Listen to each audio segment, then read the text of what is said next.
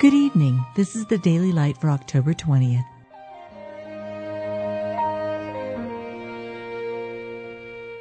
Be thou my vision, O Lord of my heart, not be all else to me, save that thou art. The Lord thy God accept thee.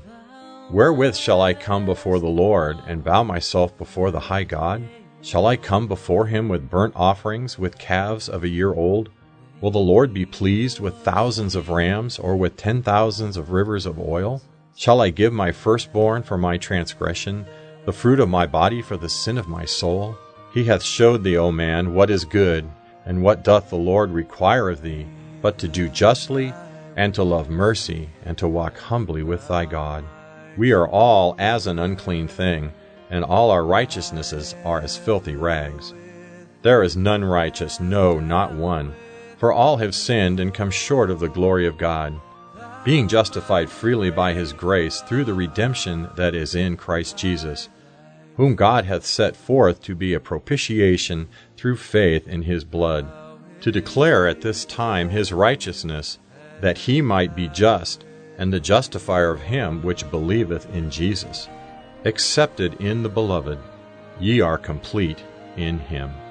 You've just been listening to the Daily Light, a daily morning and evening devotional of Scripture compiled by Samuel Bagster and published in 1825.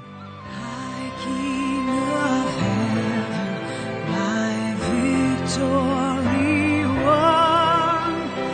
May I reach heaven's joy so bright, heaven's sun.